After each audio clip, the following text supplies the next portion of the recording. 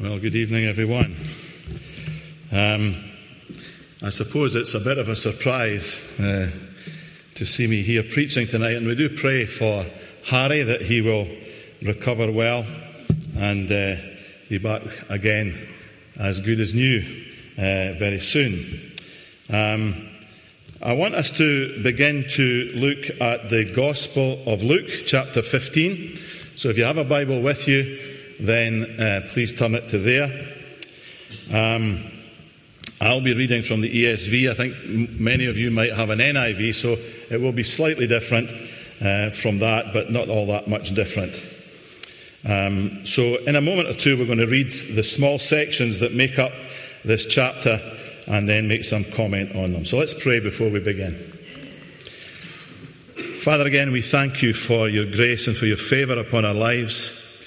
We thank you for your word, which is a lamp to our feet and a light to our path. And we do pray that that word might come to us this evening. We pray that by your Holy Spirit you will lead and guide, and that you will teach us from your word what you want us to know, that the Spirit of truth might lead us into all truth. In Jesus' name. Amen. Now, this story is probably well known to many of us. If you've been in church at all for any amount of time, you probably have heard this parable preached on, read, taught to you in Sunday school, all that kind of thing over many years. If you're new to church, then it may be something you've never heard before. And so stick with us. There are some tremendous parables in here. And this one is a wonderful parable teaching us of the grace of God and God's heart towards mankind. The first part of chapter 15 begins with a couple of verses which kind of set the scene for us. And so what I want to do is read these two verses first of all, and then make a couple of comments on that, and then begin to work our way through the remainder of the chapter as far as we can go. Chapter 15 verse 1 says this: Now the tax collectors and sinners were all drawing near to him, that is Jesus. And the Pharisees and scribes grumbled, saying, This man receives sinners and eats with them. Now right away we see that there are two groups of people that Jesus is addressing here in this parable. And a parable is more than a story. Sometimes we kind of hear parables described as a kind of a story. Well, it is a story in some ways, but it's more of an address to the heart of mankind. And so Jesus uses parables to be able to communicate right to our hearts, to bypass sometimes the challenges that we would bring, and he wants to speak to our hearts as he brings these to us. And so we're going to have a look and see what's going. But right at the beginning we see there are two groups of people. There's one group which are called tax collectors and sinners, and it tells us that they were drawing near to Jesus. So two groups, tax collectors and sinners, and they were the folks that everybody disregarded or hated in some way or another. Tax collectors were particularly nasty pieces of work, because they were the people who gathered the taxes for the Jewish state, but also for the Romans.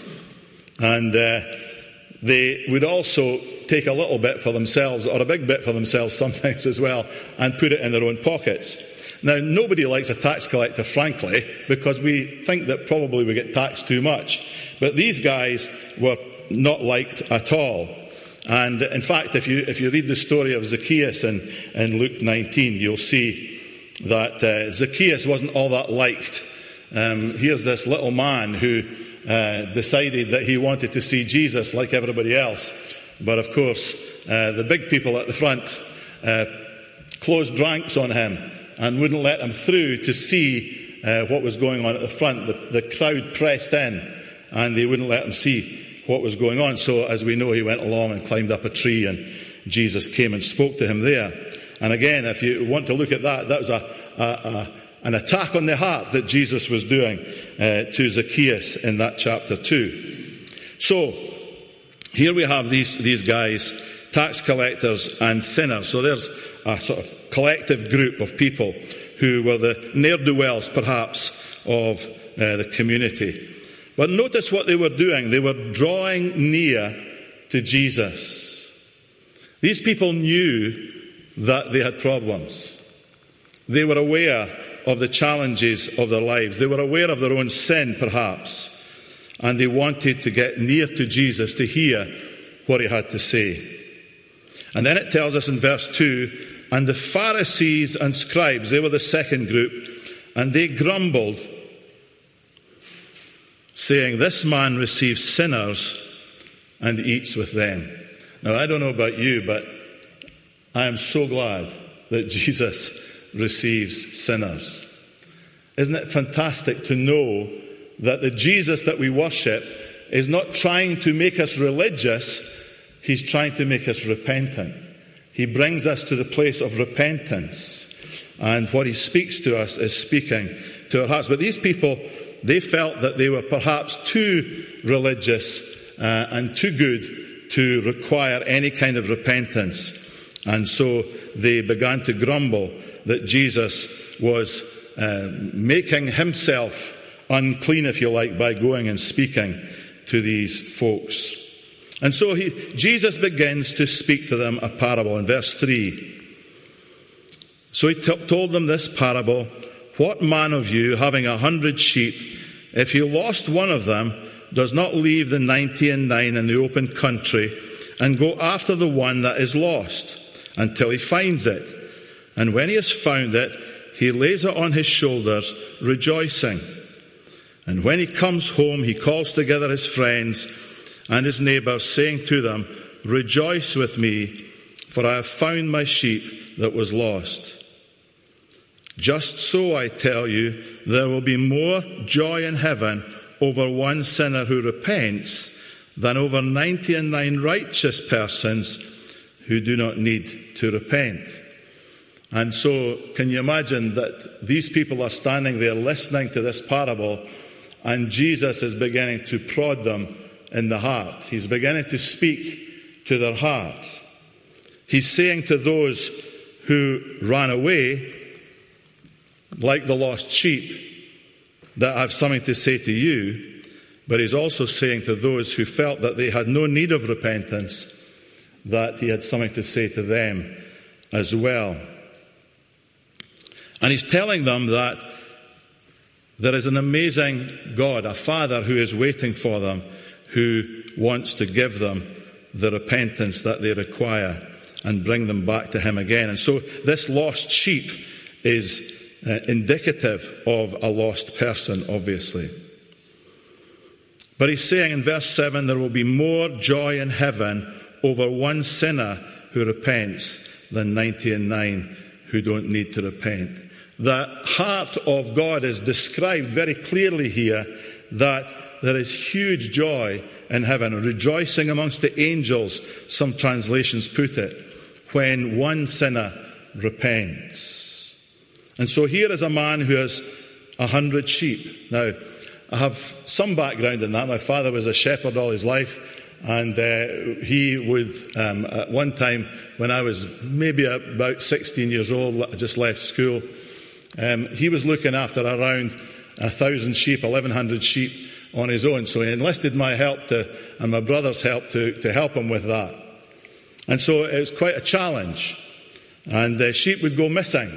And he used to send me to the hill area around the farm where we stayed to make sure that the sheep were okay, and come back and give him a report on that, tell him how things were going.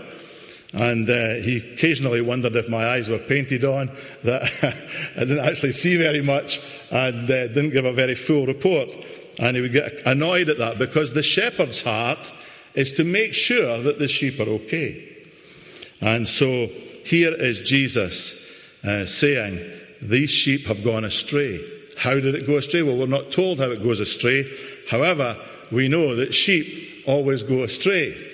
it's very clear that in Jesus speaks to his people quite a lot about being like sheep and being lost like sheep. And there are times when sheep would slip through a fence somehow. And I don't know if you've ever driven around the countryside and find sheep on the wrong side of the fence. They're grazing on the side of the road, and they tend to be getting in the way from time to time. Well, we used to have all sorts of tricks that we would play to try and stop them doing that. Put triangles of wood round their heads and do all sorts of stuff so that they couldn't get through the fence. But there were some sheep that just did it anyway. It didn't matter what you did to them, they were always on the wrong side of the fence. They always managed to escape. And so here is Jesus saying that this man, he's lost 1% of his flock. But yet, because he's a shepherd, he wants to go and find that one. Some may say, well, it's only one. Never mind. But this shepherd wants to go and find them. So he's speaking to these people who are there. If you've gone astray, he's saying, there is some way back for you here. And the Father wants you to come back into the fold once again. So here we find someone who is lost outside. He's meant to be inside the fold, but he's lost outside. So if you look at these first two groups of people, who is Jesus speaking to? Probably the tax collectors and sinners. Then we go on in verse 8. It's headed here, the parable of the lost coin. And it says, or what woman having 10 silver coins, if she loses one coin, does not light a lamp and sweep the house and seek diligently until she finds it? And when she has found it, she calls together her friends and neighbours, saying, rejoice with me, for I have found the coin that I had lost. Just so, I tell you, there is joy before the angels of God over one sinner who repents. So here is something that is lost inside the house. So there were something lost outside, the tax collectors and sinners, and there's something lost inside. And he's clearly referring to the Pharisees and the scribes who grumbled and who thought they had no need of any repentance. Here's a woman who's lost a coin, and it's disappeared somewhere inside the house, and she can't find it. So she turns the house upside down to be able to find this. She takes a lot of time and a lot of effort, and she rejoices. You see, our Father puts great value even in something that is not all that valuable. The sheep was 1% of the flock. The coin was, according to what's written here, probably about 10% of what she owned. And so it's perhaps one coin, maybe not of great value. According to some commentators, maybe about a day's wages. Well, that's getting up there, isn't it? That's quite a lot. But some value is put on this small coin that she had lost. And Jesus says, there will be great joy before the angels of God over one sinner who repents. And then we go on to a fairly long piece here in verse 11 and onwards, the parable of the prodigal son. And then it says in verse 11, and he said there was a man who had 2 sons. Now, I don't know who actually puts these little headings in the Bible in between series of verses and sections, but it says that's a prodigal son, and then it goes on to tell us he has 2 sons. And so there is a challenge to be met here as we read through it. Verse 12, the younger son of them said to his father, Father, give me the share of my property, that is the property that's coming to me. And he divided his property between them. Not many days later, the younger son gathered all that he had and took a journey to a far country, and there he squandered his property in reckless living. And again, Jesus is speaking to someone who's lost, who's going his own way, who's begun to turn away from God, and he's speaking clearly to the tax collectors and sinners at the beginning of the chapter. This boy, he's got his share. Now, all of the sons would probably have some form of a share, but it was likely that the elder son in the family would get the biggest share. So we don't know exactly what's going on here, but here is this man being harassed by his younger son to give him his share of the property. Now, I don't know about you, but in this kind of culture, it's highly likely that the father, when he was dying, would hand over his property. He would bless his sons and he would tell them the share of their property, and probably the elder son would be given the property and then it would be distributed by him to the others. So clearly the father has been asked for something that maybe it's a bit early to ask him. He's asked for something before he's dead, and so in some ways that's a bit of an insult to the father. The younger son is almost saying to his dad, I wish you would hurry up and die and let me have the property that belongs to me. It's a terrible thing to say to anybody. And yet this boy is so full of his own importance that he decides he's going to do that anyway. And so he takes his share, and it says he goes off to a far country and he squanders his property on reckless living. Verse 14, and when he had spent everything, a severe famine arose in that country. Now, one of the things that we've been talking about recently is God's hand being at work in circumstances. And sometimes we have circumstances in our lives that we don't like, challenges that come up, and we don't like them. And sometimes God uses these circumstances to bring about change and direct us back to where he wants us to be. And I remember, I think it was Sinclair a couple of weeks ago, was talking about Brexit and the whole mess that Brexit is in right now and so on, and asking us to consider that if God was in all of that and bringing us to a place where we would as a nation begin to turn back to God once again and cry out to God to bring about some form of reality and truth within our nation. And so here's this boy, he heads off, spends all that he has, and it ends up that there's a famine in that country. And it says, and he began to be in need. This is something that this boy had never faced before. He had never been in need. He'd come from a family that was well off, and he had been sent off with his pockets full to go off on his own to do his world tour, as it were. And so he began to be in need. This was a challenge. So he went and he hired himself out to one of the citizens of that country, who sent him into the fields to feed pigs. Here is a Jewish boy having to get close to animals which are called unclean animals in terms of the law. And so here he has gone not only from losing all his money, but being in a place of famine and getting to the very bottom of his life, and that is to feed unclean animals, to be the most unclean person around. And he would be miserable in that situation. It says in verse 16 that he was longing even to be fed with the pods that the pigs ate. Imagine having to eat pig food now. It's not kind of like the kind of pig food you get nowadays. It's all nicely processed and it comes in bags and it all looks the same. It's very nice. And when you look at it, you think, I actually could probably eat that. It would be okay. Well, maybe you wouldn't. But so here is this boy. This is everything that you could possibly throw away ended up with the pigs. All this stuff that nobody wanted. But remember, here we are in famine. So even the best of the worst food would be eaten by human beings, and the remainder would go to the pigs.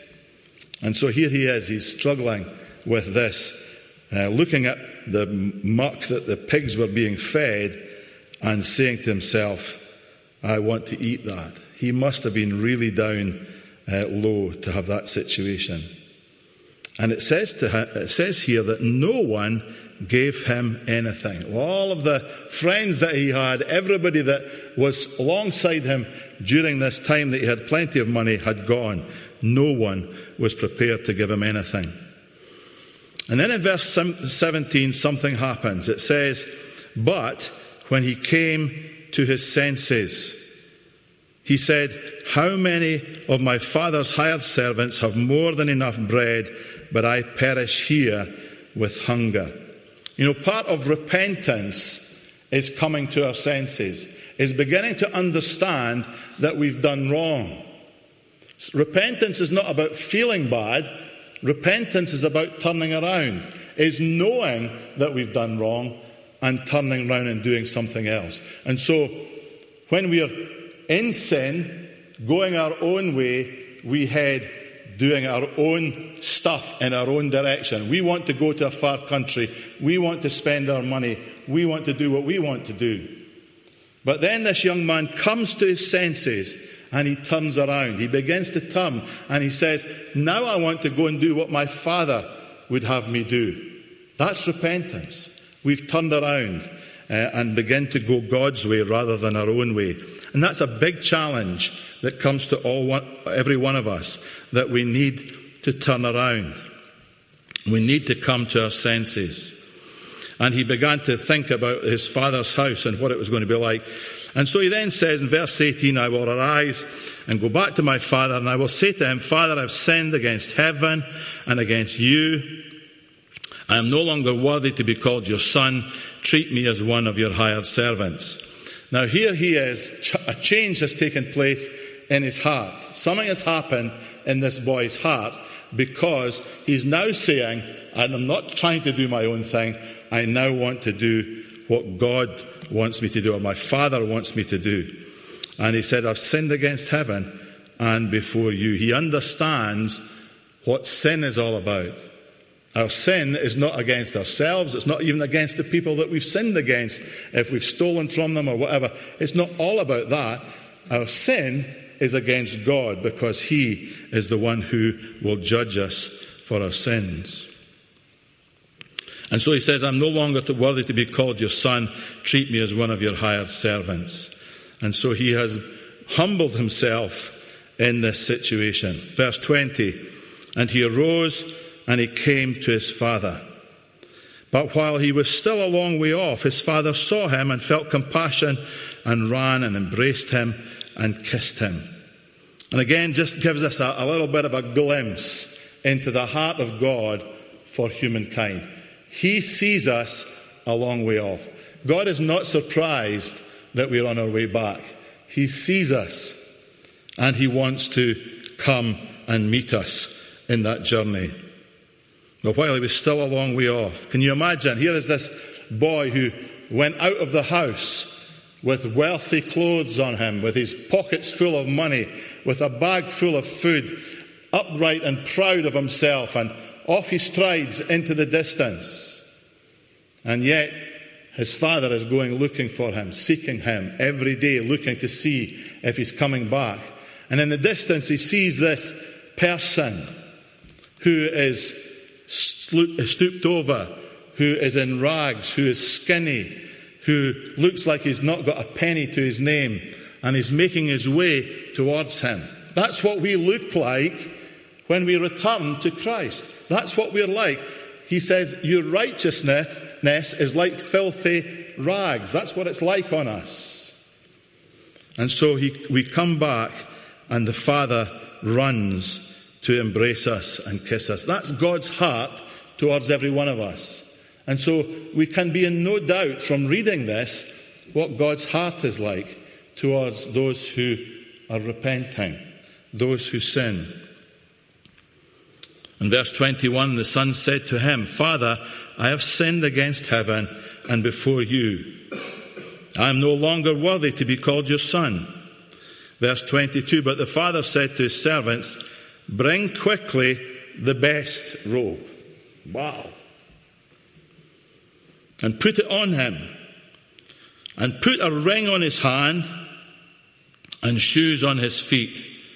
And bring the fatted calf and kill it. And let us eat and celebrate. So this boy wasn't going to end up being a servant. He was going to end up being a son, taking his place as a son in the household, his rightful place as a son. He was given a robe to wear. He was given a ring to put on his finger and shoes on his feet. Servants didn't have that. They were barefoot, usually. They didn't get a ring. Now, I wear a ring. I've had this ring on my finger for 40 years this year, just a few months ago.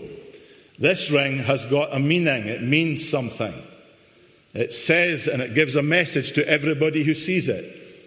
It says, this man is taken, every other woman in the world hands off. That's what it says. Because it's my wedding ring. But this boy was given a ring, and it also had a message. It had a message that you're no longer a servant, but you're a son. And that is so powerful when we read this, that God does not stop us and make us work for that place of sonship, but he gives it to us. He presents it to us, and he gives us a ring and shoes and a robe to put on our bodies. But further than that, he goes on to celebrate. It says in verse 23, and bring the fatted calf and kill it, and let us eat and celebrate. Verse 24, for this my son was dead, but is alive again. That is the Father that we serve, the God that we serve. That we were once dead in our trespasses and sins, but through the sacrifice on the cross of the Lord Jesus Christ, we can then come, repent, and become alive again in Christ. This boy was lost and is found. These are powerful words. The transformation that takes place as we repent and return to the Father. And so they began to celebrate. Verse 25, here's son number 2 in the story. Remember at the beginning we were told he had 2 sons.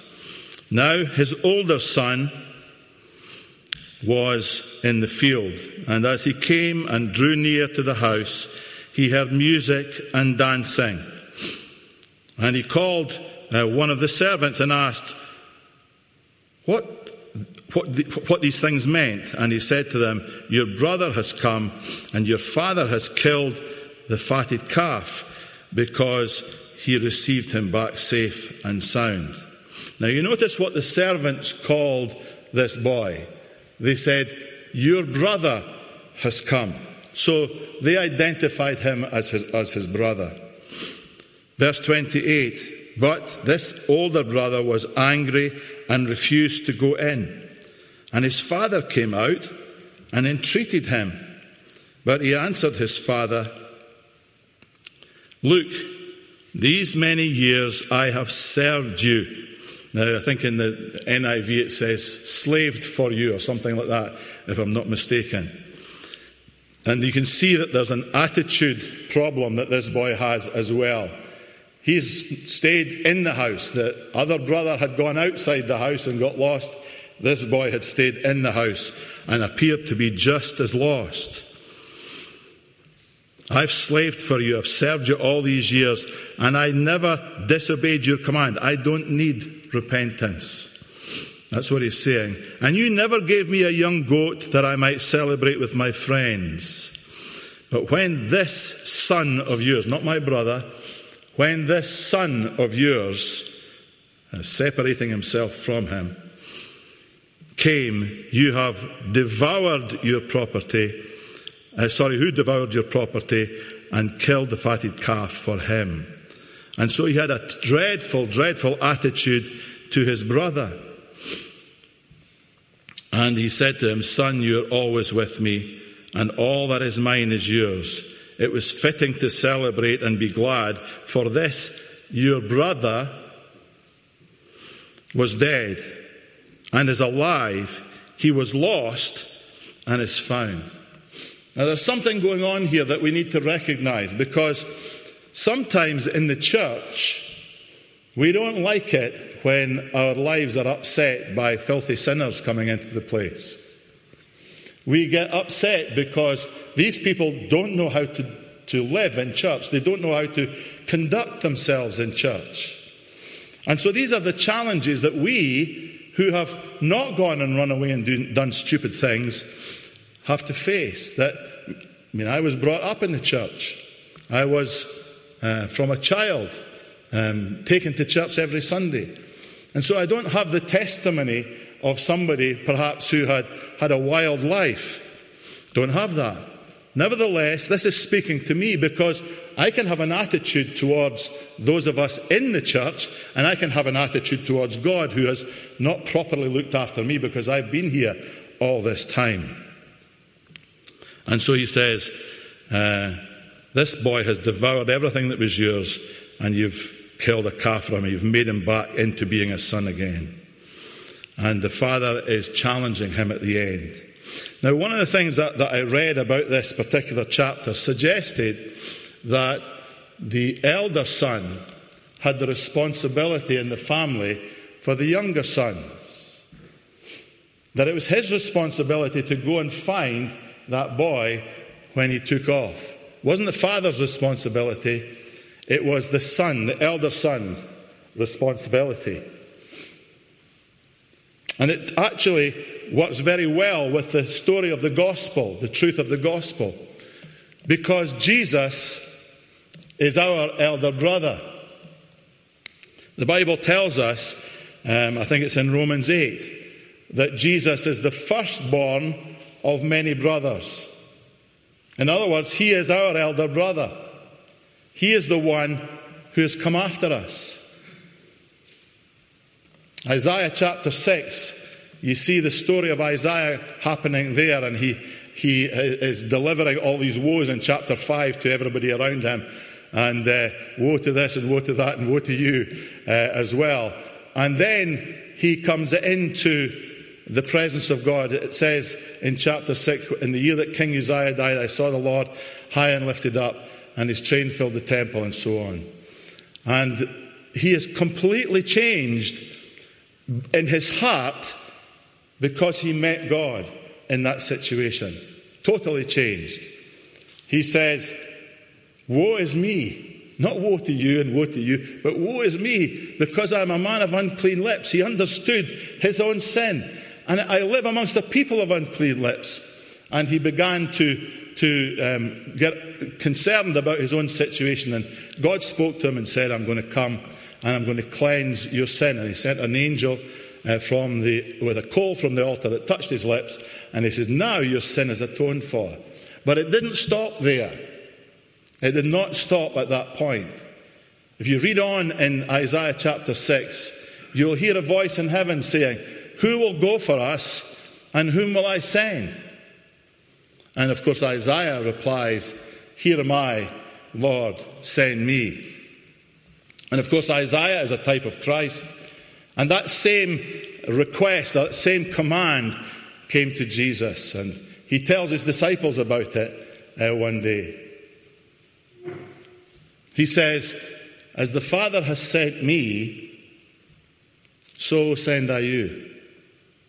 As the Father has sent me, so send I you. And so this whole story is about two boys who are very different in the way that they've responded to things. One lost out in the far country and repents and comes home.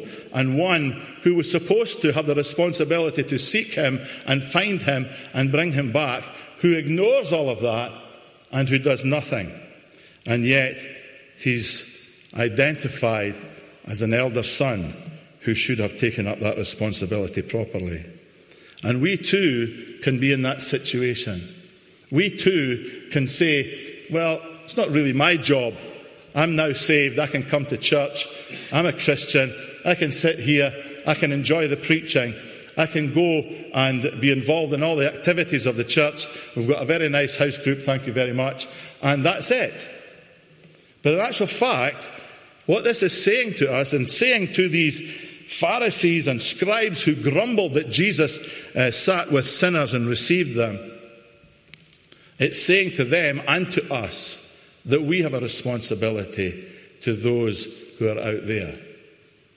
Those younger brothers, maybe people who have backslidden from the church, maybe people who have never been to church and yet need to repent, maybe people who are in a far country who we need to go to and reach.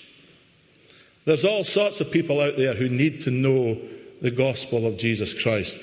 And this message here is speaking to us about them. We are their elder brothers and sisters. We need to go and speak to them about the Lord Jesus Christ and bring them back home again and take the responsibility that we've been given very, very seriously indeed. Let's pray together. Our Father, we give you thanks again for your word. We pray, Lord, that you would use it to speak to our hearts and to challenge us with regard to a call from you, and that you would lead us and guide us in all that we do in order that we might bring glory and praise to your holy name. Amen.